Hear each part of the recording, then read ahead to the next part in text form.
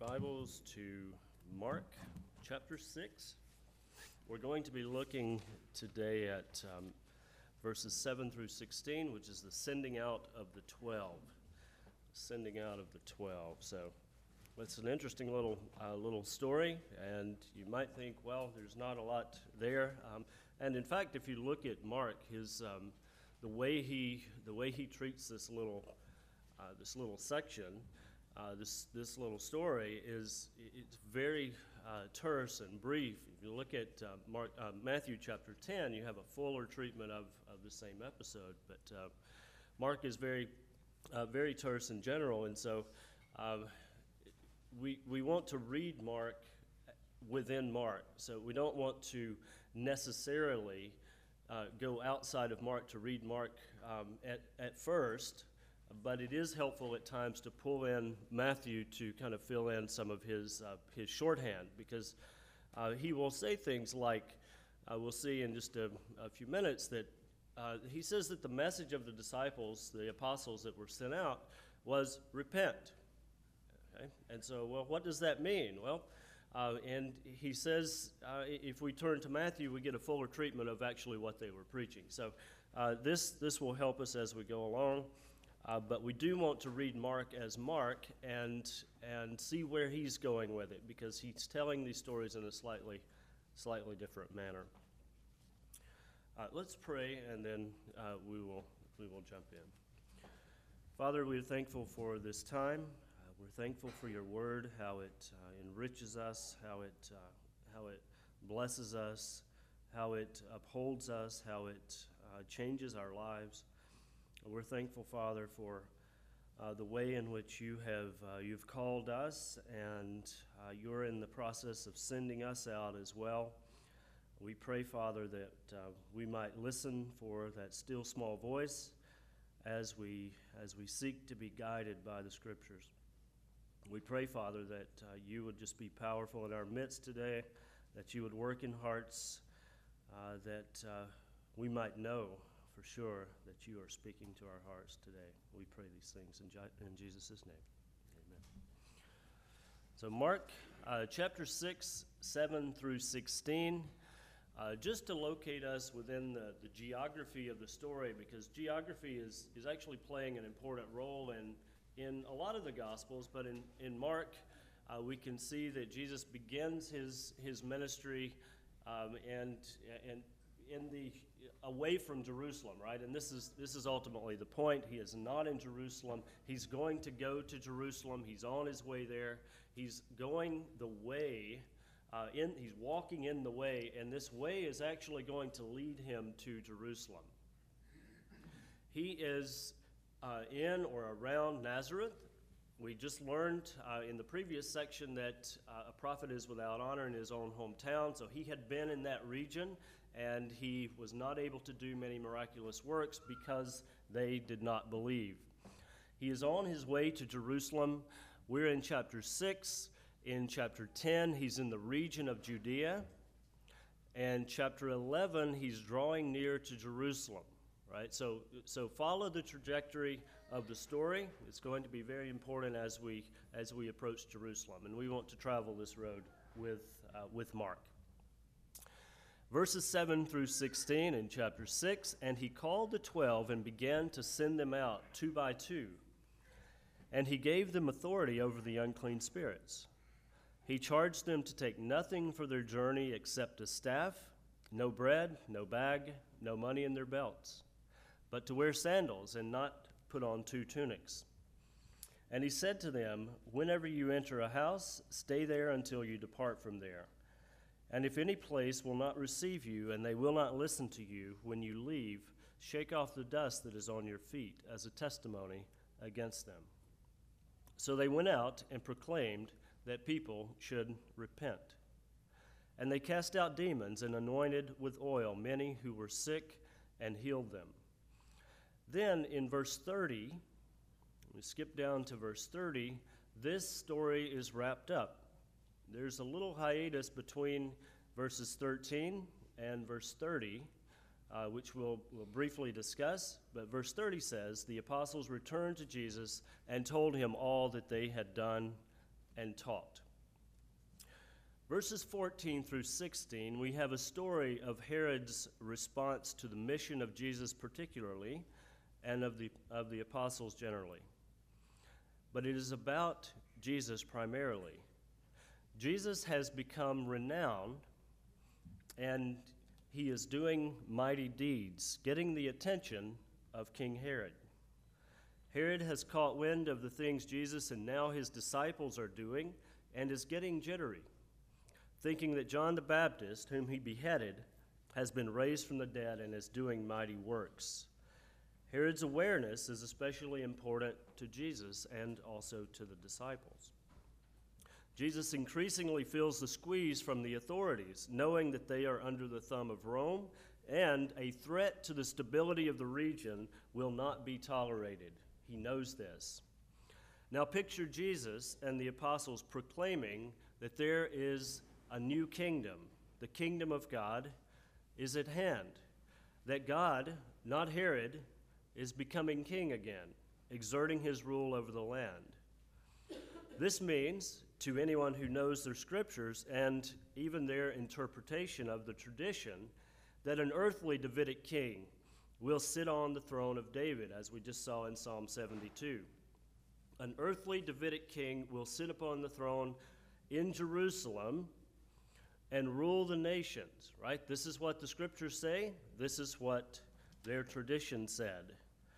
And so we have in this little section, right after the sending out of the 12, and before it is wrapped up, we have this discussion of Herod. Herod is feeling threatened. Herod himself had envisioned himself being the king of Israel, and notice what he does. Whose temple is this called?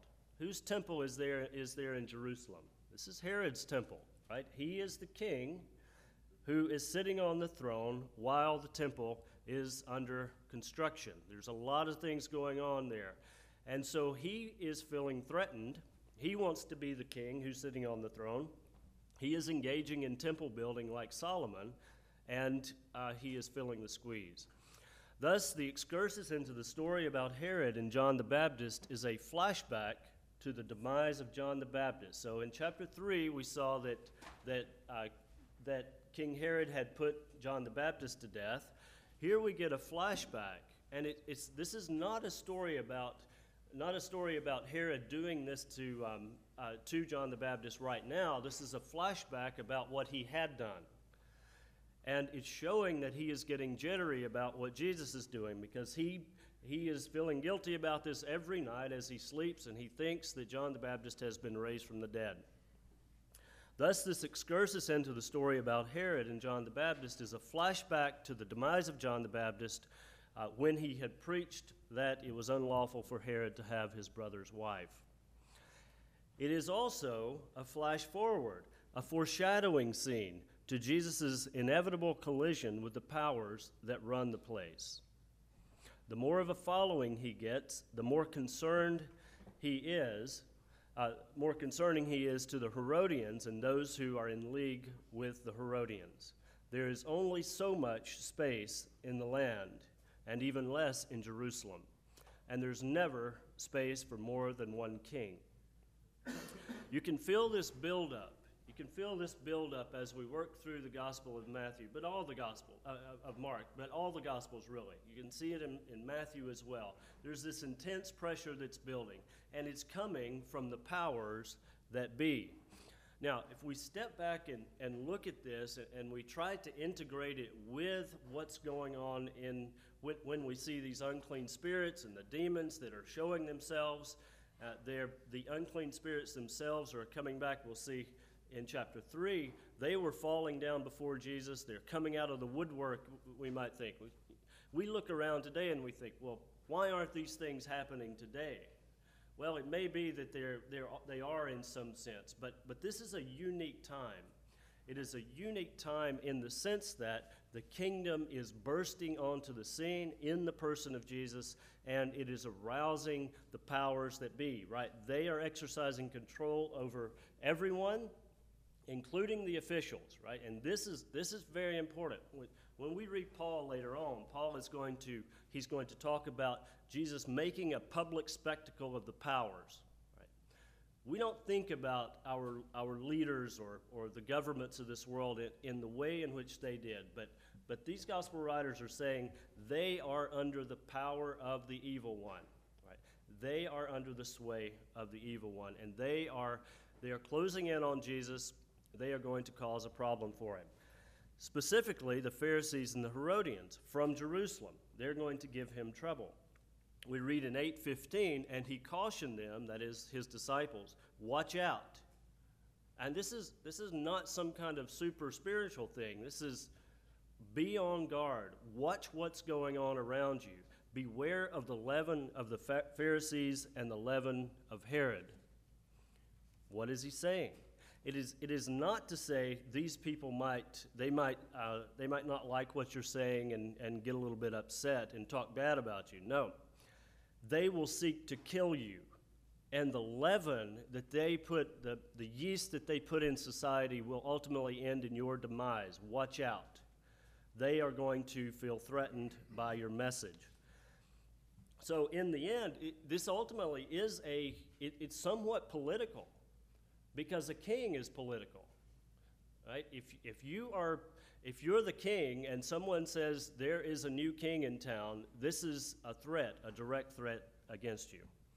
Now, he knows this, Jesus knows this, and he would have received word about what was going on among the political class. And this accounts for the way in which he is hurrying things up. He's like, we've got to get on with this. In 15 more verses, this is in chapter 8, in 15 more verses, he began to explain how the Son of Man must suffer many things and be rejected by the elders and chief priests and the scribes and be killed, and after 3 days rise again. So he's looking around and he's saying, listen, guys, this message is going to get me killed. Now, you might look at this and say, well, that's a very earthly way to look at it. Is he just looking around and observing the times and saying, okay, well, they're closing in on us, we're going to get killed, or is there something more spiritual going on? And I would say it's not really an either or. In the mundane things of life, in the mundane things of gathering together a group of disciples and sending them out to preach, he sees that the powers that are at work within the political class are at work. These are spiritual powers, and the power of God is at work within him, and there is going to be a clash. And he is bringing it to its inevitable conclusion.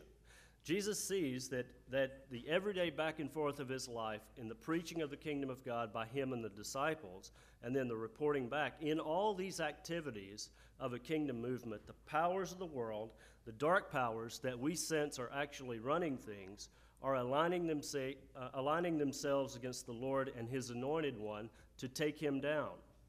This is Psalm 2 at work. So when we get to the book of Acts, and Peter stands up and quotes Psalm 2 about the leaders, about Herod and Pilate all gathering together against the Lord and his anointed. They're seeing what Mark is seeing. Mark is laying it out in a slightly different fashion. But he's saying the kings of the earth, the kings of the land, the powers that be are at work, and they're going to align themselves against the Lord and his anointed one. But God in Christ is actually going to lure those powers to one place to condemn them. This is what is so important about the way the gospel works, about what Jesus has done in the flesh, in his own flesh. The powers of darkness that are aligned against him are being allowed to come against him and be drawn into one place, the body of the Messiah, and there to be condemned. Right? This is what Paul is saying in Romans chapter 8, verses 3. He condemned sin in the flesh. He condemned these powers. He made a public spectacle of them in the cross, he says in Colossians. Made a public spectacle of them. He's drawing all the evil, all the wickedness onto his own Son to defeat them for all time for those who take refuge in him. Before we discuss the specific meaning of our present passage, it's important to look back at chapter 3 for just a moment. In chapter 3, the calling and the appointment of the disciples occurs. And then we have this section in chapter 6 where they are being sent out. In 3:9 through 15, we can see this call, and we learn there that they are actually being turned into apostles, right? So they're disciples, and then they're going to be turned into apostles, sent ones who are sent out. That's all it means. And he told his disciples, this is Mark chapter 3, verses 9 through 15, he told his disciples to have a boat ready for him because of the crowd, lest they crush him. For he had healed many, so that all who had diseases pressed around him to touch him. And whenever the unclean spirits saw him, they fell down before him and cried out, "You are the Son of God." And he strictly ordered them not to make him known. And he went up on the mountain and called to him those whom he desired, and they came to him. And he appointed 12, so that they might be with him, and he might send them out to preach. So there it is. And have authority to cast out demons. And this is also repeated in this passage. And then we get to Mark 6, where he's actually going to send them out for the first time. He called the 12 and began to send them out 2 by 2, and he gave them authority over the unclean spirits. He charged them to take nothing for their journey except a staff, no bread, no bag, no money in their belts, but to wear sandals and not to put on 2 tunics, and so forth. Now, there are several things that we should see here. First of all, the apostles' preparation for the mission. You step back and say, well, what's all this about? Why is he saying, don't take anything with you? What's going on? Well, he sends them out 2 by 2. He's sending them out like first-time drivers. The first time you get behind the wheel, you think you know where everything is, right? Even if you've been living there your whole life, you get behind the wheel, but you actually don't. You have to really think through these things. It's like when we're going somewhere, the kids are like, I don't think I've seen this place before. We've been going there, many, many times. It's kind of like that in the sense that he is sending them out for the first time. And this is actually a very urgent mission that they're going on, in the sense that all the powers are squeezing Jesus and his disciples. He only has maybe a year and a half by this point to get what he needs done. Right? It's very urgent. This, I think, is what's going on here. He is sending them out to learn how to conduct the mission on their own. Like the Lord, like the disciples. He is their representative. They are his people. They are the means, although secondary, by which the kingdom will come in. He has an awareness that he is not going to be with them forever. And they then must carry on what he has begun. How are they going to do this? Well, they're going to do it by the Spirit. Chapter 17 of John tells us that the one that I'm going to send, the Spirit whom I will send in my name, whom the Father will send in my name, he will guide you into all truth, and he is the one that's going to make your mission prosperous. But he's sending them out this first time with meager provisions. Only a staff, no bread, no bag, no money, wear sandals but not put on 2 tunics, implying that they should only take 1. What do these meager preparations indicate? Number 1, the mission is urgent and therefore must not be planned for way in advance. He's saying, don't go buying things to take with you on your mission. He is working within space and time. He does not have all the time in the world. No need for an extra pair of shoes, no money for your belt. The message must get out that the kingdom of God is breaking in, that God is redeeming Israel, that he's bringing Israel out of exile, installing his king on Zion. Matthew 10 tells us that they are sent now only to the lost sheep of the house of Israel. The Gentiles in this particular section are not included. It doesn't mean that they won't be, but right now they are being sent to the lost sheep of the house of Israel. For through Israel, which comes to mean through Israel's representative and through the disciples who are 12 representing Israel, the nations will be blessed, right? So this is going to come later after the resurrection. But right now he is being made a servant to the circumcision, as Paul says in Romans 15, to the circumcision alone. Number two, these meager preparations also mean that God himself will provide for their needs as they go. Matthew, and this is where I think it's helpful to look at what Matthew says. He says, in order to justify sending them out with these meager provisions, he says, for the worker is worthy of his support, right? So people are going to support you, and the Lord is going to sustain you through this. They will all be provided, along with your housing and all your needs. Just go. It is urgent, as the mention of Herod's increasing awareness of their activities is being circulated around about. Nothing in that world was private, right? You didn't have privacy like we do today. Everything you did was known and was made known. Now, this doesn't mean, and this is probably important to note, we tend, especially when we first begin reading the Bible, we tend to think everything is telling us to go do something. Now, the Lord may be calling you to go do something, but we tend to take everything as instructions directed to us, as if we should never prepare for the missions that we are being sent on. Right? This is not what is going on. This is we actually see different instructions to them at a later time that actually say the opposite. In Luke 22:35 through 36, he said to them, When I sent you out without money belt and bag and sandals, you did not lack anything, did you? They said, No, nothing. And he said to them, But now, whoever has a money belt is to take it along, likewise also a bag, and whoever has no sword is to sell his coat and buy one. Right? So, they're even to take a sword with them this time. What's going on? Why no provisions and then make provisions? The idea is this. First of all, it's an urgent message. This has to get out before. So in Luke 22, he's about to go to the cross. He's about to leave them, make preparations for a long mission.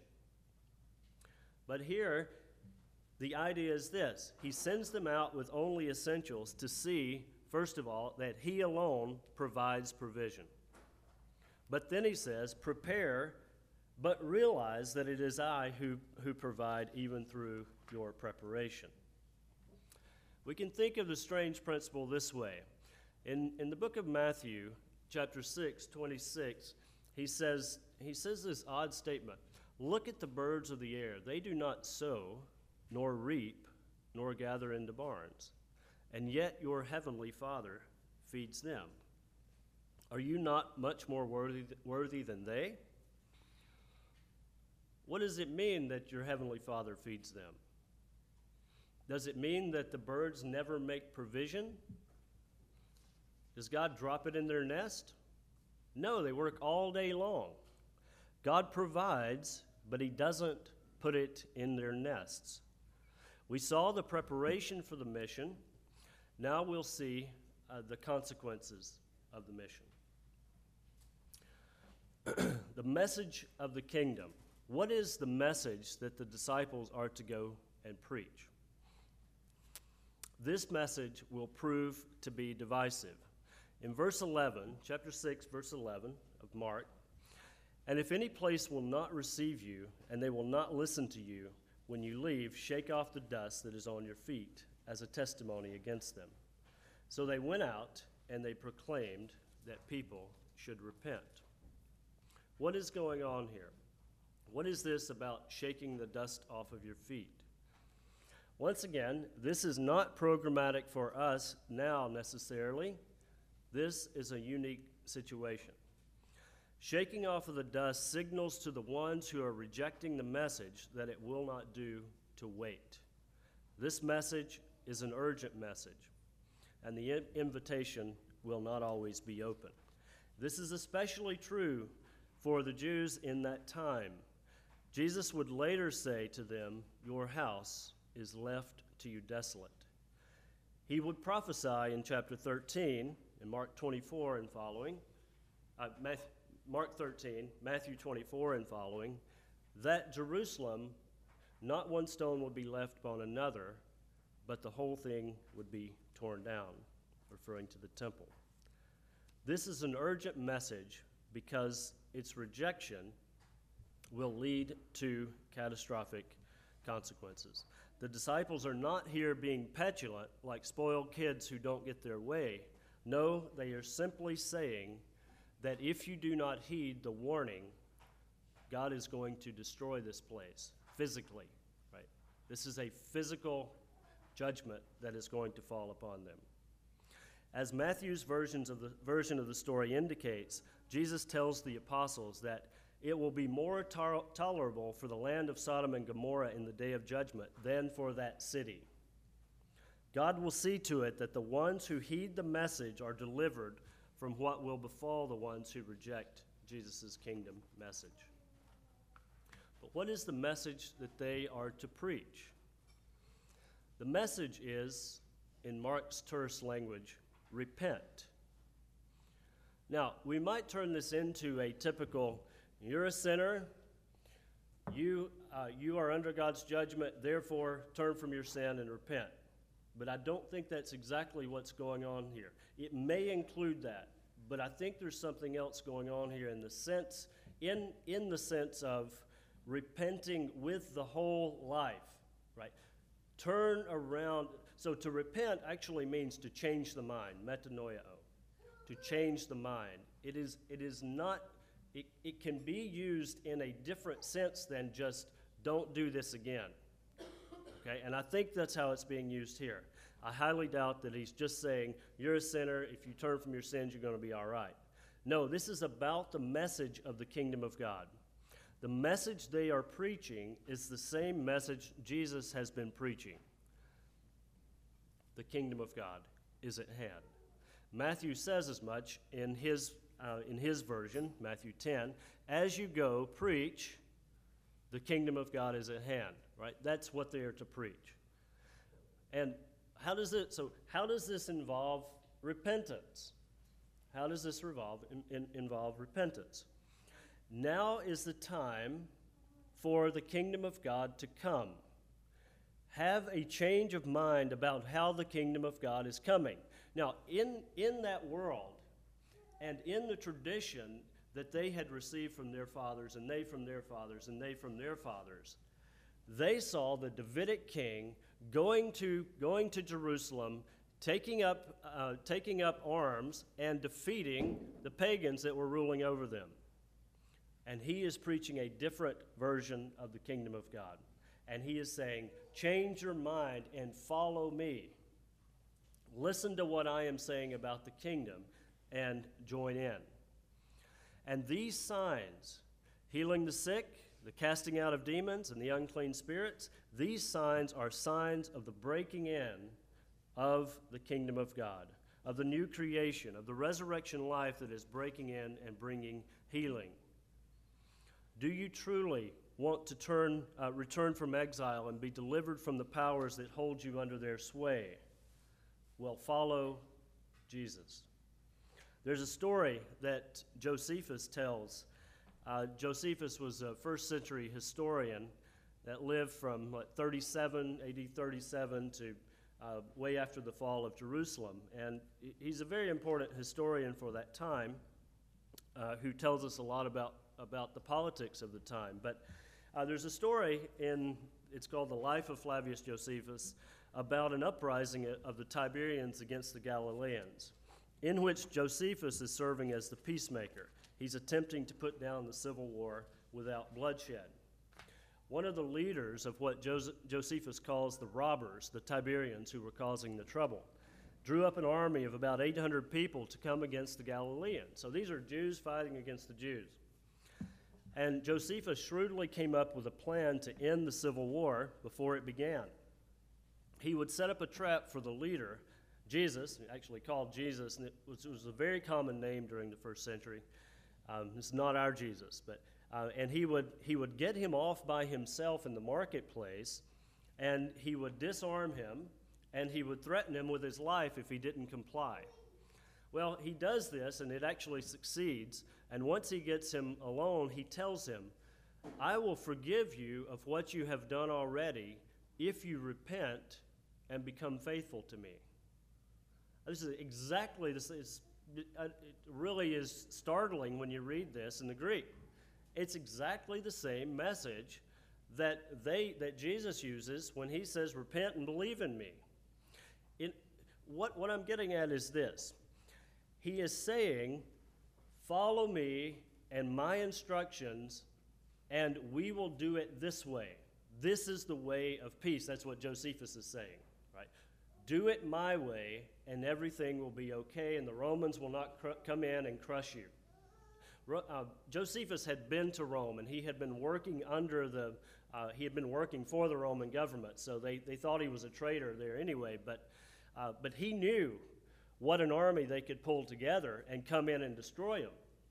And so he's trying to convince this guy, look, you do not want Rome to come in and destroy you. Repent and be faithful to me and do it the way I'm telling you to do it.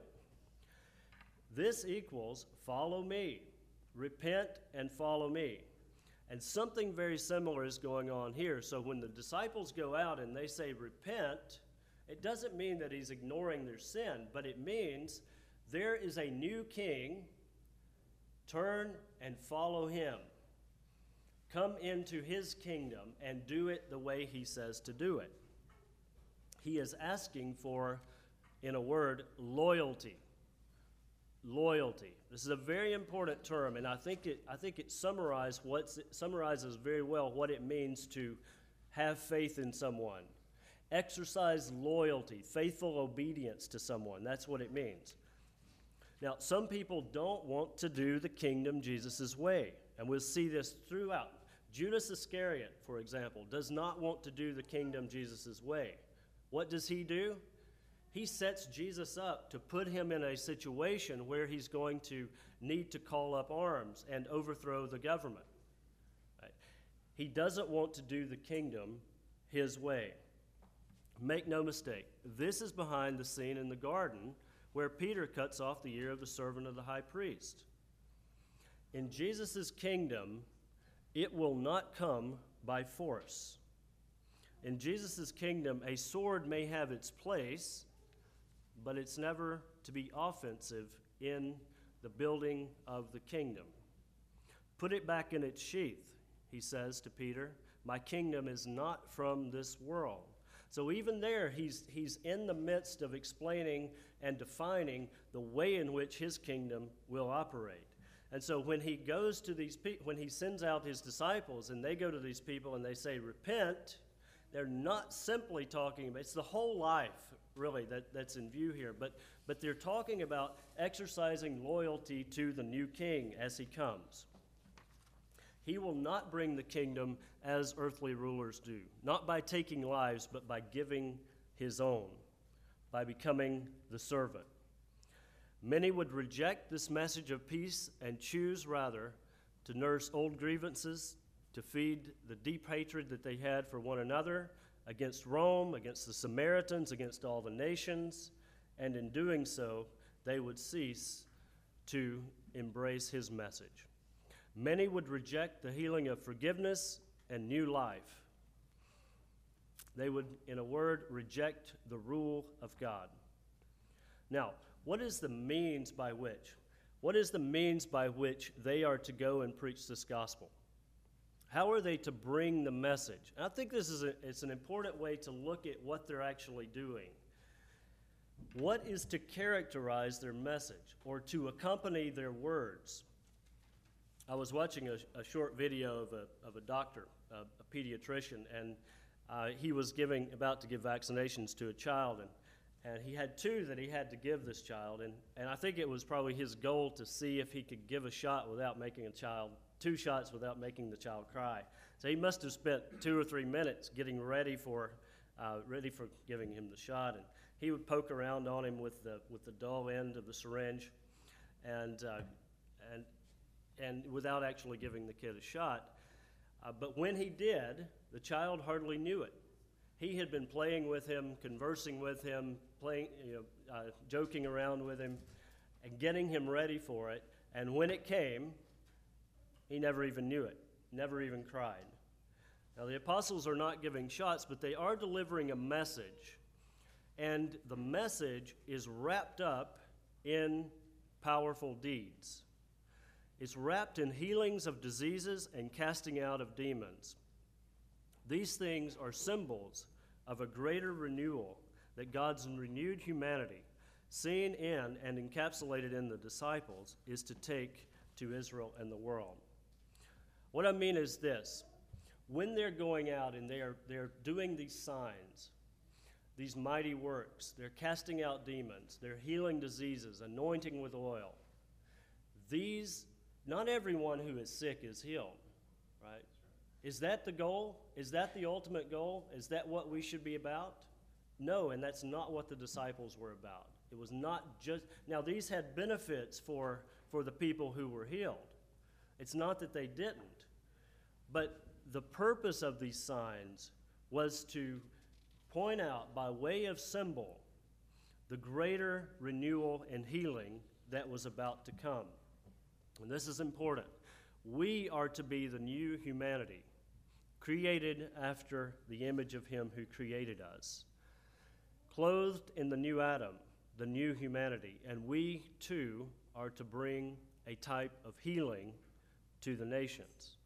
See Colossians 3 about putting on the new man, putting off the old man, being renewed in the knowledge. This is what the disciples are signaling by those powerful deeds. Back to our story for just a moment. It's not that these healings and deliverances weren't meaningful in and of themselves to those who were so healed, but they meant this: the kingdom of God is now breaking in, and it was doing so in and through Jesus. The point of the story is not that we go about doing exactly these same things that they were doing. It is, once again, a unique moment when the kingdom is breaking in and through him and his disciples. Now, most of us don't have the hang-ups that they had in the first century, the bitterness, the hatred of neighbor, the hatred of the powerful pagan government ruling over them. But we do have our own issues, and we do have our issues about what it means to do the kingdom, what it means to look like the kingdom of God. We were talking about earlier, Chris was talking about what we are to, the acts that we are to perform, what we are to do, what we are, the way in which the kingdom is different than, or kingdom ethics, if you want to call them ethics, the way in which they are different than the ethics of the world, which basically just say, well, go be a good person, right? Go be a good person. One of the ways, at least, in which they are different is that they arise from within a newly created heart, and they are in preparation for the age to come. They are in preparation for the age to come. So we are to be about living in the kingdom in the way that the king lives, in preparation for the rule of God over heaven and earth. Our ethics then are to arise out of this preparation for the age to come. We are to rule in life. How are we to rule? Well, we're to rule, for one thing, over our sin, but we are to rule in life through the Messiah. We are to take upon ourselves the image of Jesus the Messiah. And our ethics then arise out of that, not out of some kind of high bar that we have to try to jump over. They arise out of the image of God. Will we choose the kingdom as those who follow Jesus, or will we reject the way of peace like the majority of those in the first century? Will we, as disciples of Christ, begin to see ourselves as instrumental in being the ones through whom the kingdom of God comes to this earth? Now, this makes a difference. This makes a difference in our families, and it makes a difference in the wider world. We must see ourselves as instrumental in some small way, many small ways, of bringing the kingdom of God to this earth. Our Father in heaven, hallowed be your name. Thy kingdom come, your will be done on earth as it is in heaven, right? Isn't that right? Or is it just is God going to just destroy this earth and do away with it and then we're going to go live on a cloud? No. This is to be our goal, to bring about what God has put in our hearts by the Spirit, the kingdom of God. With all our faults and shortcomings, will we, like the disciples, eventually say, here am I, send me, let me become instrumental in this endeavor? The message requires it. This is repentance as the gospel knows it. Will we live our lives in surrender to Jesus and his kingdom prerogatives? Or will we obey our flesh? This is the question that confronts us.